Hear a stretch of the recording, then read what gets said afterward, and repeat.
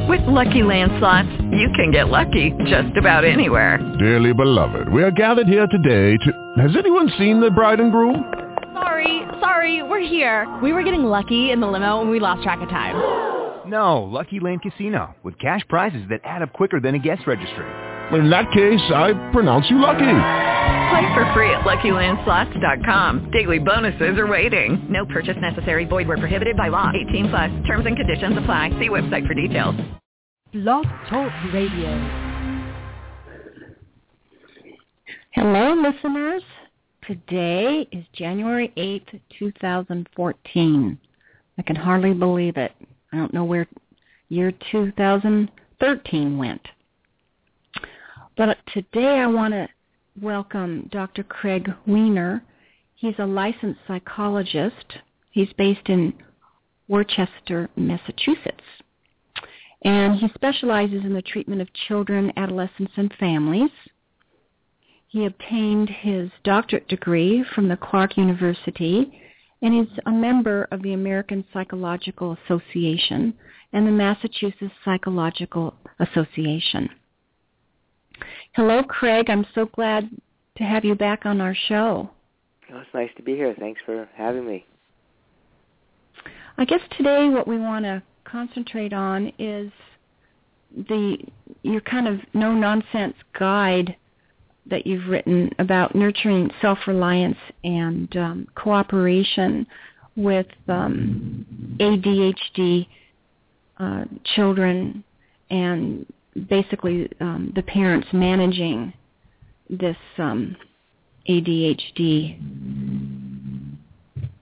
So I thought we would start with telling our listeners how you got involved in this particular area.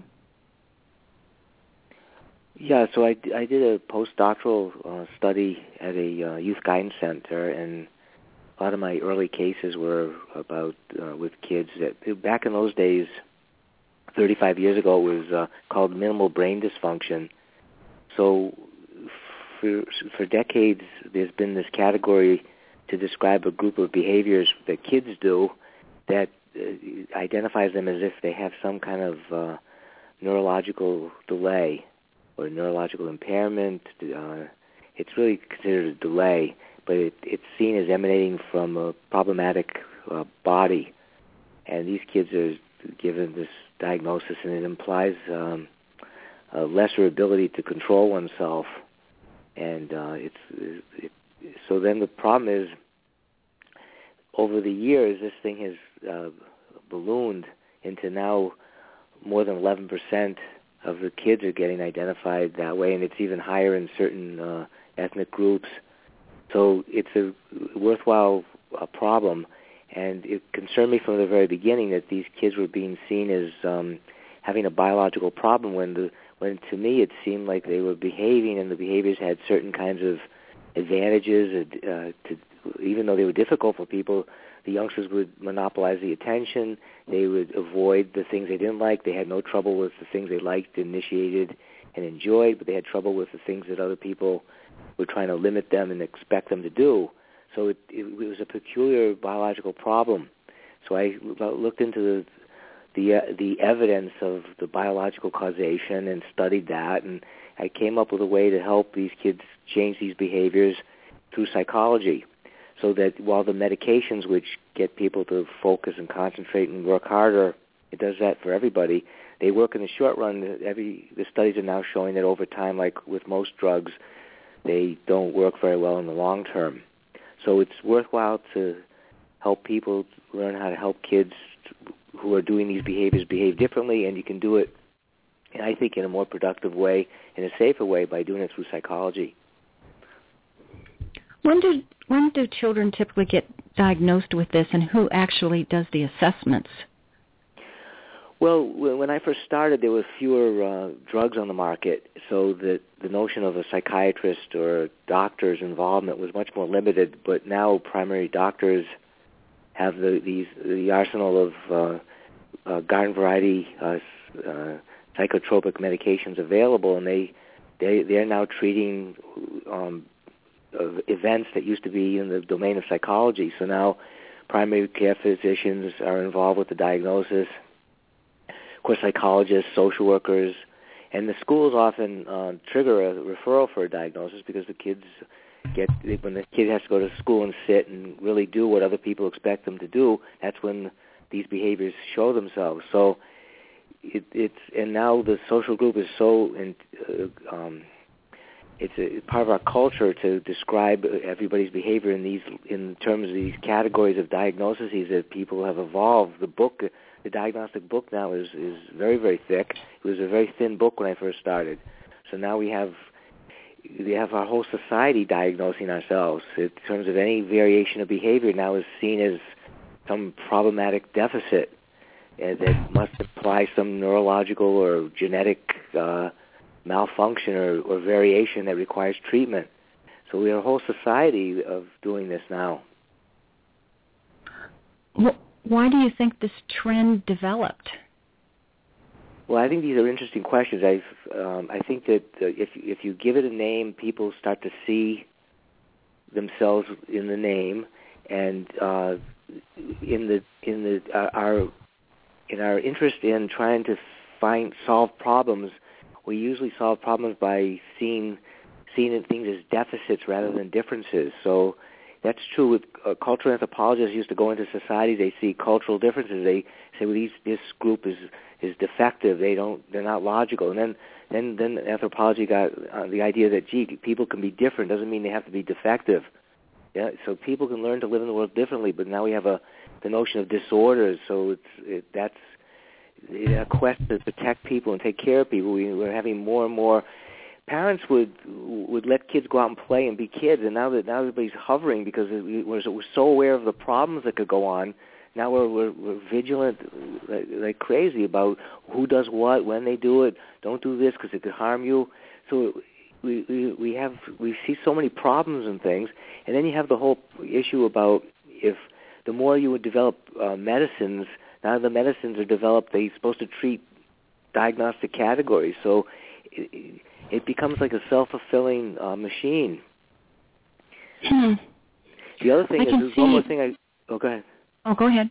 Go on. There was one more thing I left out, which was they did a study that said the states with the highest ADHD were the states that were most influenced by the No Child Left Behind rule, which was kids to get there was several issues, which is kids need a diagnosis to get an ed plan, a special ed plan in certain areas, and they also, if they get a diagnosis, their scores go off the school's record. So there's a three times as many kids get identified with diagnoses because of our attempt to make sure kids pass certain amount, No Child Left Behind.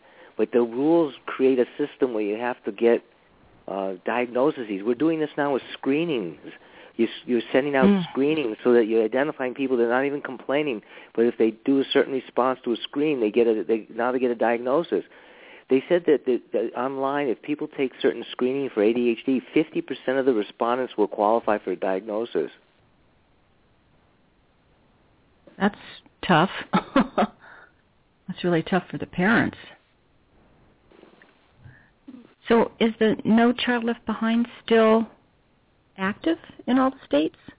No, I don't know enough of the details about it. I just read this article that was trying to explain why is ADHD occurring 3 times as much in this state and not in another state. Somebody weaved together what it was. It had to do with the school system and the laws about who was what the diagnosis. There's a push to explain something through the diagnosis to get a kid on something or off. So it creates a system. I also see that as a society as a whole, this is just my opinion, that we're becoming less tolerant. So this also could play into the ADHD as far as the education system is concerned. You have an elementary school teacher who has 30 to 40 kids in their classroom, and they have 5 of them that are acting out all the time. They're going to do something with that. Yeah, so that brings up another issue. I was in classes with 45 kids, and we didn't budge. There was like one kid or two kids that would get in trouble or something, but most of the kids there wasn't this notion of, there wasn't that much adaptation even from the schools in those days. You just required to conform. Now, there's been a lot of rebellion. Hello? I'm here. Oh, there's been a lot of rebellion against the rigidity of society in those days, but on the other hand, there was less acting out. There was much more conformity. And we may be raising our kids to not be so rigid with them, and then have we gone to the other extreme, which is now we expect the school to adjust to the kid rather than the kid to adjust to the school. So there's a flip-flop in terms of who accommodates to who.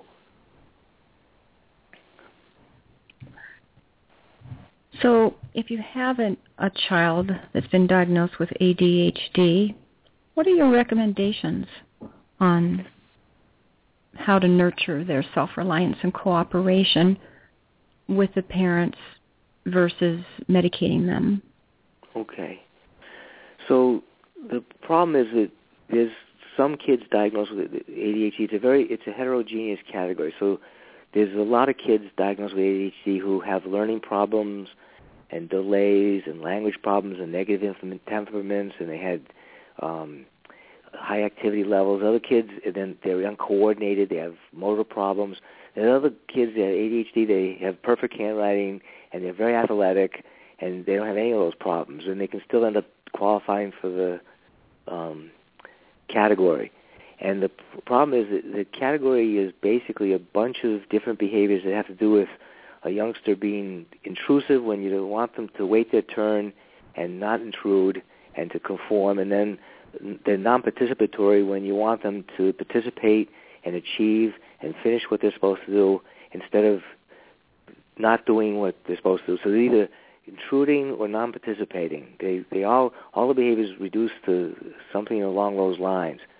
And we call them different names. We could distractibility, impulsivity, hyperactivity, don't wait your turn, fidget in your seat. But all these behaviors occur in particular situations and circumstances, and all the kids are somewhat different. The kids are different. They're of individual. The diagnosis implies like they all do it all the same, but they're not. So I try to help a parent understand, well, when is it that these youngsters are doing these particular behaviors, and what would help account for it? So rather than say the neurology makes them distractible, I say, well, when are they not participating? And it's usually in activities that are associated with criticism, failure, anxiety about evaluation. It could be a whole range of psychology that goes with when they do distractibility, when are they fidgeting, based on what behaves, when are they hyper, when are they loud, and then when are they not loud? Are they loud when you're on the phone, but they're not loud if you're on the phone and they don't want to let you get off the phone because they know their bedtime will be if you get off the phone. So then they're quiet. So yeah, I try to help a parent understand the child's behavior in terms of what the child does across situations and circumstances. So it's a subtle analysis of the child, which is now lost in today's world of they have something wrong with them, like they're sick. So you don't study anything anymore. So that's the first step, is to figure out when does the child do these behaviors and what might be reinforcing them to do these behaviors. Well, what do you do when they're loud and doing this? Well, then you get off the phone. So then they learn to be loud. They pull you off the phone. If they're distracted and they're procrastinating, then they learn that you'll sit down with them and help them finish. Or if they delay their science project and you help them do it for the last minute, then they learn to procrastinate. Or if they spend all their money and you give them more, then they learn not to budget their money. Or if their rooms are a mess and you pick it up or you fight with them until they do it, then you're reinforcing all sorts of behaviors. So it's a subtle analysis of what the parents and children do with each other as a relationship. So I help them get a relationship that has to do with working together in a positive, cooperative way, because if you can make the things that the parent wants more reasonable for the child responds without ADHD when it's something that they're interested in and something they enjoy. So you make it less aversive, you get rid of the behaviors. Yeah, and all children need structure in their life. Very much so. That's the whole problem of socializing a kid. The kid has to learn to modulate from infancy, which is really just a self-indulgent time, to a time when they're expected to do something, to participate and contribute, and to help others and cooperate with others. So that's what it means to help your kid mature. And Craig, give me an example. Give me an example of, for instance, a mother is on the telephone and her child is acting out. What would you recommend that she does to help change his behavior? Okay. A lot of things have to do with being proactive.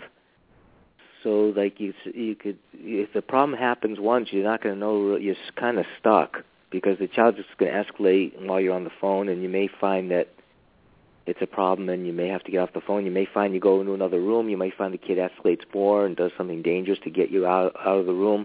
It's a cat and mouse thing. But there's a point in which you can talk with the kid about, gee, I'm going to be making a call, or is there something you'd like to do while I'm on the phone, and I'd like to talk to. The whole notion that you just touch base with somebody, or that they knew that you thought of them, can help. And the other thing that's a good idea. Sure, because I have to go do this. Do you want to come bring your stuff in the other room while I do this, or I'm going to have to do this? What are you going to do with yourself? The kid feels much better that they haven't been forgotten.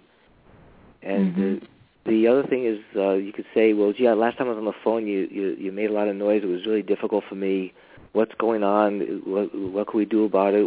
What did you help the child understand? Well, what was happening? Depends on the age of the child, of course, so how much, what kind of exchange you could have. But a lot of it's problem solving. The kids say, well, you're so nice to your friend. You're yelling at me, and then you get on the phone, you're nice to your friend. I get mad, so I spoil it for you. And then you could talk about that problem. Who knows what the problem is until you figure it out together. But to make everything, my neurology makes it so I can't stop when you're on the phone, that's silly. To turn everything into some statement about genetics. It doesn't explain very much. What are the 5 reinforcements for ADHD behavior? Okay, so now the other thing for our listeners is that all these things about ADHD apply to your kid, even if it's not diagnosed, because it's just ADHD kids just doing these things more extremely than what we all do. We're all non-participatory. We're all intrusive to some extent, but it's just doing it more to the point where it's a problem for people. So all these things are ways to train your child as well, even if there's no diagnosis. But the reinforcements that I've identified for ADHD are, of course, attention, because loud and hyper behavior can monopolize the social setting, and accommodation, which means that if I don't cooperate with you and accommodate to what you want, I kind of keep making life difficult for you until you do what I want. So that all these kids are getting, they get extra time, fewer requirements. They get people to move along when they want. They get people to help them more. So it depends on if the child is acting, in a way we don't like, and then the parent does something that the child wants to help the child settle down, then it's like giving in to a tantrum. And then the third, it would be acquisition, which means if I don't ask you or wait, or if I go quickly, I can sometimes get what I want before you can stop me. So a lot of behaviors we call hyper or impulsive. They're just somebody acting in such a way that they limit the possibility of others denying them or stopping them. And then antagonism is another one, which is if our relationship is troubled, I may just provoke you and irritate you, because that's what people do when they're mad at each other. So a lot of the ADHD behaviors, they look like they're attention, but a lot of times there's also anger in it and a relational issue in it.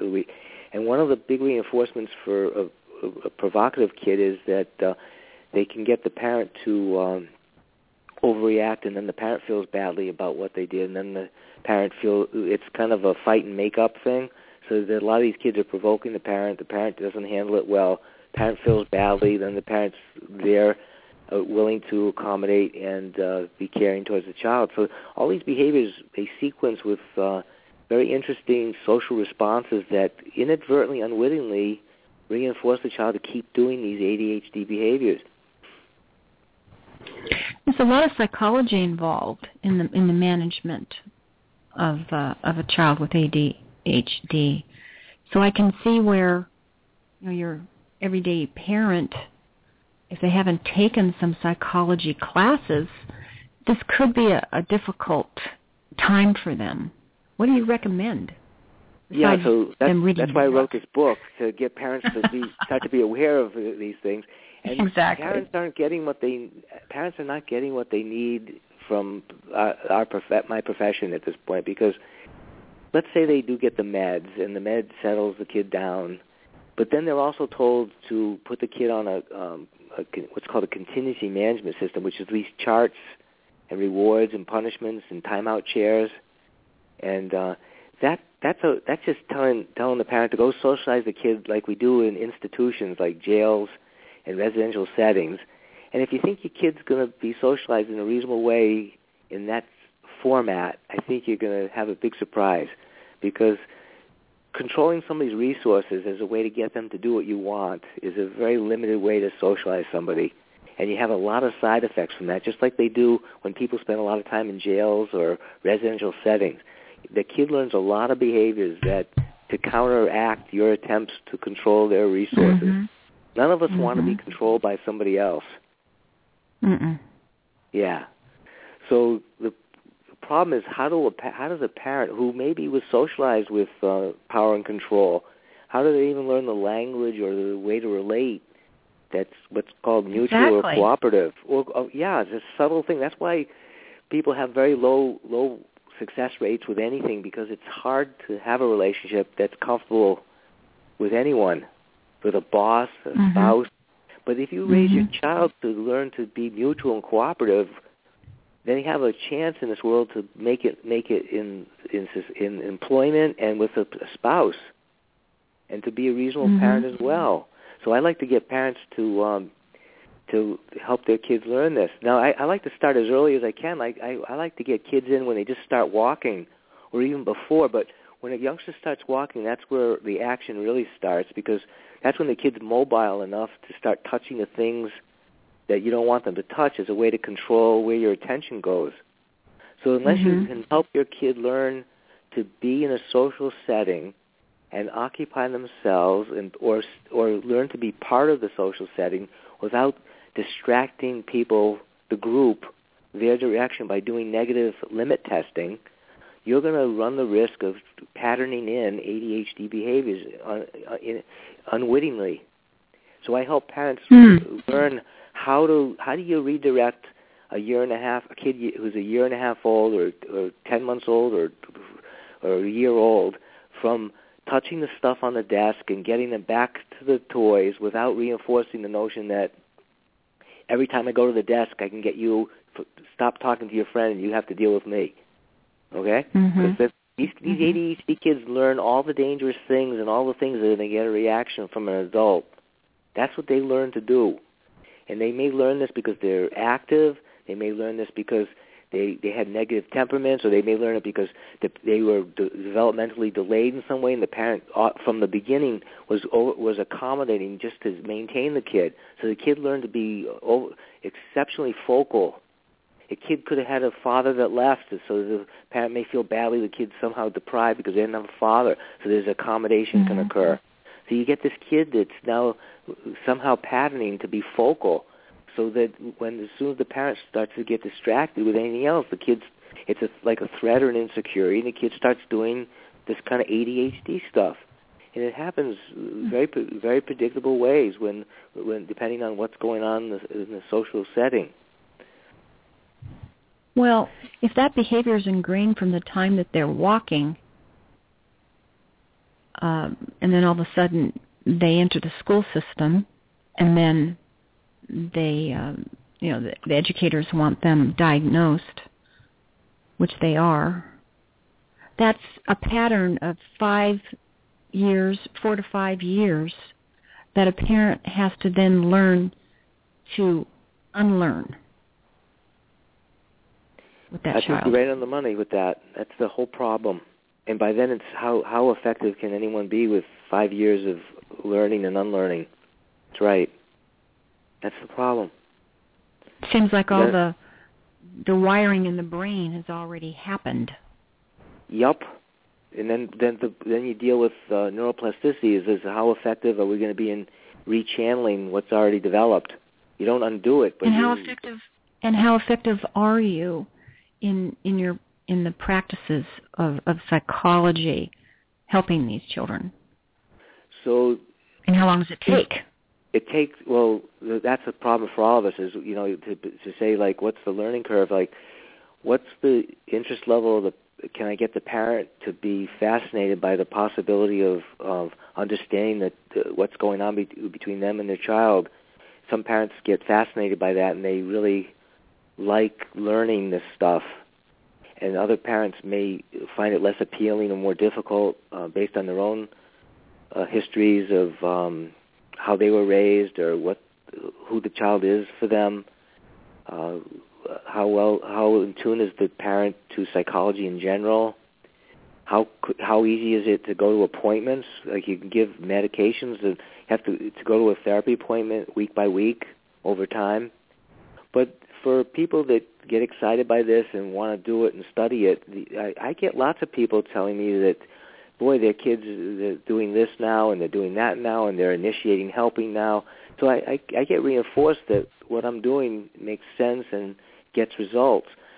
Problem is to get any of this to occur on a large-scale basis. I think the only thing that happens large-scale for people is that they buy into the meds, which work in the short term, and then when they stop working, they just do new meds because the whole history of medication is to promise people, this med is better than the last med because it solved the other med's problems. But people don't recognize this new med now introduces new problems. And you go back to the whole history of medication, from Milltown and all those early meds, they had to take them off the market, and they're always coming up with a new magic pill. So people will be more interested in the pill, and then they'll be more interested in controlling the child because it's easier to control a child where you count to 3, sit them in the chair. If they do this, you give them a reward. Everybody follows a script, but the script's going to give you a very limited outcome and a lot of side effects. But in the short term, the script may also look like it works well because you can dominate somebody or you can get some consistency going, and that improves things too. But you really don't see all the limitations of the intervention until as it plays out over time. My intervention plays out over time much like the research on psychoanalytic work, which is the benefits of the work increase over time rather than decrease over time, so that you get the new therapies often show very quick results, but they peter out and they're limited, whereas some of the other psychodynamic work may take a little longer, but the effects build. So you have to deal with how are you measuring your outcomes? What are you looking for over time to happen? But I think it's the same thing as the type 2 diabetes, which is you can give a person meds and you can solve the type 2 diabetes, but if they change their lifestyle, they're going to have a much better outcome than if they went in the med route. But if you look at what goes on in primary care settings, everybody's opting for the meds. They're not changing their lifestyle. Craig, how do these medicated children perform in school? What levels are they performing? Well, there's a lot of controversy about whether it has any long-term effect on grades, and apparently a lot of studies show that it doesn't. But it does increase the child's willingness to do the work, finish the work, sit in the chair, and not be disruptive. And I've gotten numerous reports that when a kid gets put on the meds, they get to be student of the month, and everybody's happy. And that's the initial response. 80% of the people respond positively to the meds. Okay. So that's a big sell. But then the Johns Hopkins just showed that if you go 6 years out, the medicated group performs no better than the untreated group. Okay? So it starts off great, Well, think about anybody when they start off drinking alcohol. They're having fun, they're partying, they're less inhibited. So what happens if you keep drinking alcohol? Alcoholic. Over time. Yeah. Mm-hmm. It's not what it was when you first started. I'm not saying that the idea is that what happens is your body has to adjust to the fact that you're putting a med in it, and that means that it has to compensate to deal with this foreign substance. So you get all that, the body reaction that way, and then you learn and live in the world on the med, and life takes itself over. So you have to either increase the dose or add a med. But all you're really doing is either jacking yourself up or sedating yourself. You're playing around with emotions. I'd rather help the kid learn to deal, what is the emotion you're having, and deal with it. I don't want to sedate it or change it. I want to work with it. And if you look at any good therapy, is always looking to get the client to deal with their emotion that's either being denied or repressed or overstated. And it's a way to help somebody. You can get this notion of reasonable emotional behavior through helping somebody learn about what their emotions are about. Why is that a trigger? What are they responding to? Well, I can see the dangers in that if their emotions are being suppressed, then their growth as a human being is stymied. And then if they're on these medications up through their teens, which typically is a tough time, as a young adult, how do they turn out? How are they managing their lives and the people around them? That's right. I think that you're identifying beautiful things there, because there's a lot of concern with the kid being having some social problems because they get focused on. If you take a stimulant, you get focused on what's in front of you. It's really like, what if your kid plays Nintendo all day and doesn't socialize other than through the Nintendo? You're missing a lot of alternative experiences. So what are the side effects of the meds that aren't even being measured? Maybe it's not just heart problems or this problem or that problem. Maybe there is. What about all the obesity with the ADHD group now? Is that related to the med taking, which changes your metabolism? Is there a high rate of obesity? Yeah, but they're going to say it's because ADHD people don't regulate themselves. But they always explain I didn't know that. Yeah. You could explain it in many different ways, but who knows the source? I don't know the answer to that question. So we don't know what happens to they haven't done any studies to show what happens to these children when they become adults and how they're managing their lives. Well, they do. They have the famous Milwaukee long-term study, which says that ADHD persists for a lot of people, and that they have trouble with employment. They're the ones that stand up at tables and yell at their bosses and get fired. Interesting enough, they're more successful on self-employment, which goes with my hypothesis that they have no trouble when they're in control. They have trouble when they're not in control.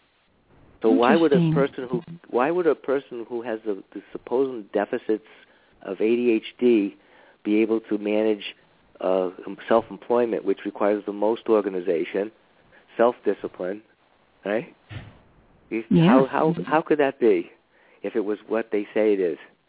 But in my view, of course it is, because if they initiate the activity, they perform very differently than if I tell them what to do. Why don't they do homework? Homework's the biggest example of somebody imposing on you. You're taking away your free time, making you do something somebody else wants when you're at home.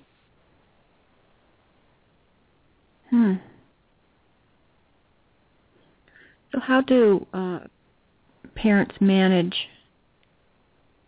their behavior away from home when they're out in public? Yeah, exactly. So that's a problem with for parents, is that these kids, a lot of times, the question is, if you're taking the kid away from home, are you on some errand that has to do with dragging them to places they don't want to be? So the problem is, who decides where you're going and the pace of where you're going and what you're doing? And the kids acting out is usually, I see it as an objection to what's the agenda. So I try to get parents to work those problems out before they leave the house. How much input does the kid have in the errand? if you go into Toys R Us, are you going to get the same ADHD as if you go into an antique store? Yeah. Oh gosh. Yeah. It's so true. Yeah. But I mean, that's normal childhood behavior, and I think that's the point that you're trying to make with the listeners, is that you can't put everything into an ADHD bucket. ADHD is a set of behaviors, and nobody knows. You can say you do it because your genes made you do it. You can do it because your brain is making you do it, but your brain's only a correlated activity to how you behave. So cab drivers in London have different brains than non-cab drivers in London, because if you drive a cab all day, your brain develops differently.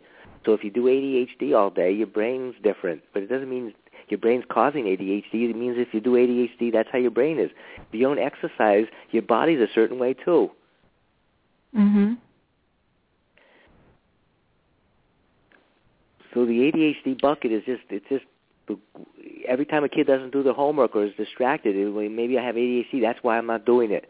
I'm not doing it because I'm distracted. I have ADHD. It becomes a repository to explain everything.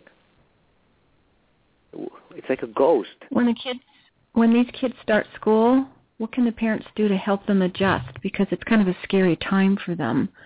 It's an insecure time for them. And that alone creates a lot of anxiety.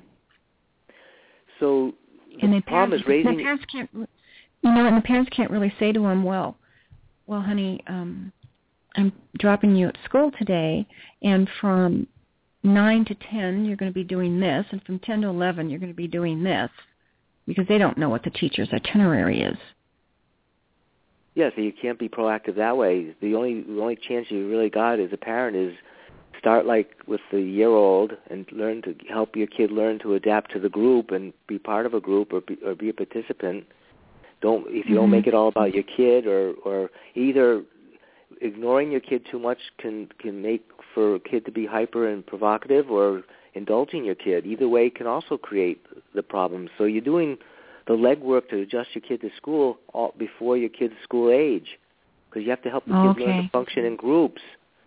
If you have several children, several children in the family, that's your training ground right there. Beautiful. So if you help the kid learn to be part of a kid group where they learn to coordinate and share and operate as a team, you're already setting them up for classroom behavior. Mhm. We've lost that in our society because we don't really even eat dinners together. We used to play games together. The games require us to have rules and take turns. I don't know what kids do, if they even do any of these organized things. Do more board games with your kids where they have to learn what it means to do something together. How do you get your kids to stay involved in a conversation when it's just not about them? Mhm. And it has to be something they're interested in. That's the problem. But how do you get them to modulate so they learn, what if we talk about something somebody else is interested in? What would be so terrible? And how can they learn to be interested in what somebody else is interested in? That's the whole problem of teaching your kid to care about others. Well, we have the added complication of technology now, and we're moving out at such a fast pace with that. And unfortunately, as adults, you walk down the street, people aren't even looking at each other anymore. They're staring at their cell phone screens. They're not even interacting with each other. So that's another good point. That's right. Tough. So is that preventing us from learning what it means to function in school? They'll assume they'll make schools online. You can just sit in front of the computer. You won't be part of a class. You just do. Well, that's happening now. Well, so ADHD kids do better on self-paced things like that, where they don't have to perform in front of others. You don't have to expose your incompetence, and no one's telling you what to do. Mhm. So that's all. We're essentially sidestepping the thing. We won't learn those behaviors. We'll just do these individual things in front of computers. And they're starting out very, very young now. Even That's the toys, right. they're all Yeah. Do it yourself. I suppose that kind of segues into teaching your child self-care, or is that a different when you speak of it? Well, self-care is that you want them to learn to manage what it means to brush and wash and dress and do all those things without the notion that the parent cues it. The other kid learns if they don't do it, then the parent cues it, then the kid just waits around for parental cue. And then you just train somebody to what kind of spouse does that make, where the other spouse doesn't want that work of having to cue and remind and maintain all the stuff. So that's it. You want to set your kid up so that they take care of themselves that way. They know if they can't tell time on the clock, they can learn with some other cue that says it's a signal to go to bed, to start the bedtime. And you want to send the kid to learn to have cues that they can manage on their own without the notion that you have to cue them. Now, that's a very different idea than what's commonly recommended for parents with ADHD kids. That they're told that their kid can't possibly self-manage, so therefore you always have to manage for them. So then it's the parent reminding constantly. It's setting up timers to give external signals. And the kid essentially doesn't learn any self-management because they always learn to depend on all. It's like the presumption that they're unable ensures that they will be unable. That self-reliance just isn't there. Yes. Yeah. So then you say, well, how would you want to remember to bring your backpack? I've been forgetting my backpack every morning. So how would you remember to bring your backpack to school? Well, I don't know, they'll say. So then it's a long, hard deal with getting your kid to think, because these are kids that just say, I don't know, and they push the solution back to the parent. But ultimately, you can train your kid to say, well, is there anything you do remember to take with you in the morning? Well, I remember to take my hat. Well, where do you put your hat? Well, I put it over here. Where do you put it on? I put it on when I'm in my bedroom. So that's not going to help them take their backpack, because eventually they have to recognize that if they get their backpack left near the door, they have to see it. So then they learn the skill of putting it where it has to be seen. So then they figure that out. So then they learn to put things in certain spots so that they're taking their backpack. Now, you get a parent that says, take your backpack. Don't forget your backpack. Don't forget your backpack. The kid just puts the backpack anywhere because they don't have to learn any skill of where to put it so that they'll remember it. That's a good point. So much to learn. So much to manage. Yes. You know, unfortunately, as parents, we don't have parenting classes to begin with, which is really a shame that our education system doesn't have that. Because a good percentage of the population has children. Yeah. Then the problem is going to be what's recommended. And if you look at the trend is going to be more diagnoses, more special interventions that assume all these kids are incompetent. How many kids are going to get a diagnosis? ADHD, Asperger's, bipolar, depressive, anxiety, and then every parent's going to be told they need a special regime because the kid's defective. So you're going to get 50% of the population with defective kids that need some special compensatory intervention. Then you're going to have psychologists that are going to invent solutions because the kid's defective, that are going to keep the kid defective, because if you assume you're defective, you're always going to be defective. And then you're going to get another group of people that are going to say you got to let the kids. You can't interfere with the kid because the kid can't have to be expressive. So then you can get kids that don't really modulate very well to take care of others. Then you get a group that says, no, you got to be strict with kids. So who's going to decide what to do? Even if you could send them to a school, how many people are doing what I'm suggesting to do? Yet it makes total sense to me. You get the number one seller is 1, 2, 3 magic, which is 1, 2, 3. You're going to get it. You're going to get a problem if you don't do what I say. Now that's the number one buy-in. Yet what does that do for anybody? Would you say that in your clinical practice going when parents bring their children into you or your staff, that their success rate is higher out of a result of this no-nonsense nurturing, your guide for nurturing the self-reliance and cooperation of the children?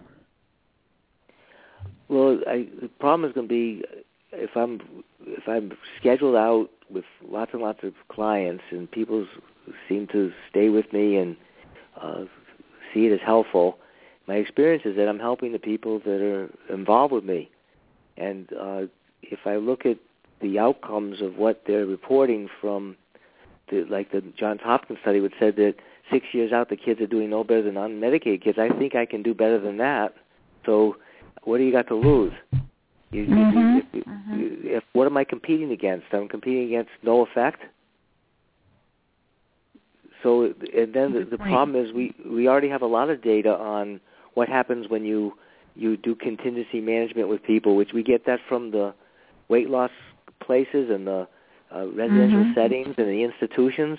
We call it resident. You've been institutionalized. We even have a word for it to say what happens to a person when they're managed by other people. So why would I repeat that as a therapy? So then you say, well, I already know what the outcomes are from the other ways, but everybody's still going to do it. Now, you may have to manage people in a jail a certain way, but do you want to really turn your child's social patterning into a metaphor of similar to what a jail does, which is you sit in a chair, you go to isolation booth if you don't like, I don't like what you did, or I'll give you a treat because you did what I said. Now you're not going to tell me you didn't do it because I won't give you the treat. Or what if I don't give you the treat and you object to it? Then we have a big fight. Now you're mad at me because I control everything. Now you're going to have to steal the treats from me because I won't give them to you. What a predicament. So, Craig, why don't you tell the listeners again the title of your book and where they can purchase it, and also if they can reach you, what's the best way to do that? Okay, so the title of my book is Parenting Your Child with ADHD, a No-Nonsense Guide for Nurturing Self-reliance and Cooperation. And you can purchase it on Amazon, or Barnes & Noble carries a copy in every store across the country. You can get it in all the major booksellers. And then you can go to my website, which is craigweiner.com, which is CraigWiner.com, and you can see the books I've written and some presentations, some materials about what I do. And there's a Contact Dr. Craig Weiner page there, and you can always contact me through the Contact Dr. Craig Weiner, and that's the best way to get a hold of me. Wonderful. Well, we've run out of time. I hope that our listeners got all that information down. You know, Craig, one of the reasons why I asked you back on our show this year is because I'm incredibly grateful to you for the work that you do and the hindsight that you have and the experience to help parents that have ADHD children. And I personally want to thank you so much for being on our show this evening. Oh, well, thank you very much. I enjoyed being on the show, and so I hope it was helpful for people. Extremely. All right, listeners, please tune in again next Wednesday at 4 o'clock Pacific Standard Time and 7 o'clock Eastern Standard Time. Thank you again, and have a wonderful evening. Good night to all. We celebrate our listeners worldwide and invite you to contact Denise at www.healthmedianow.com with any questions you may have, and follow her on Twitter at HealthMediaNow and Facebook at HealthMediaNow. For those interested in an advertising campaign on her show, contact Lisa at KnowledgeWorksPub.com. Be sure to visit GotCancerNowWhat.com for information on Denise Messenger's award-winning book, Got Cancer? Now What?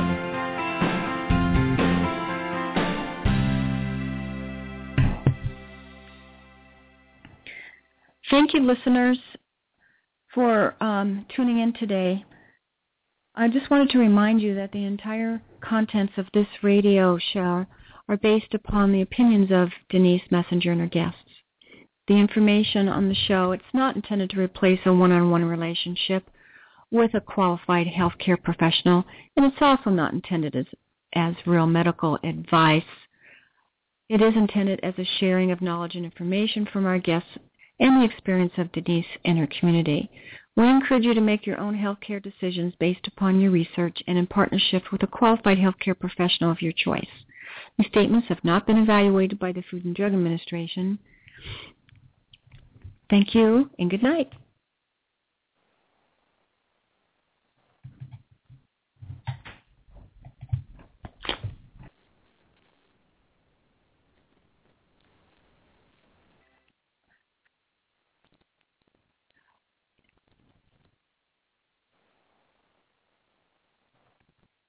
Hello, it is Ryan, and I was on a flight the other day playing one of my favorite social spin slot games on ChumbaCasino.com. I looked over the person sitting next to me, and you know what they were doing? They were also playing Chumba Casino. Coincidence? I think not. Everybody's loving having fun with it. Chumba Casino is home to hundreds of casino-style games that you can play for free anytime, anywhere, even at 30,000 feet. So sign up now at ChumbaCasino.com to claim your free welcome bonus. That's ChumbaCasino.com and live the Chumba life. No purchase necessary. VGW. Void where prohibited by law. See terms and conditions. 18+.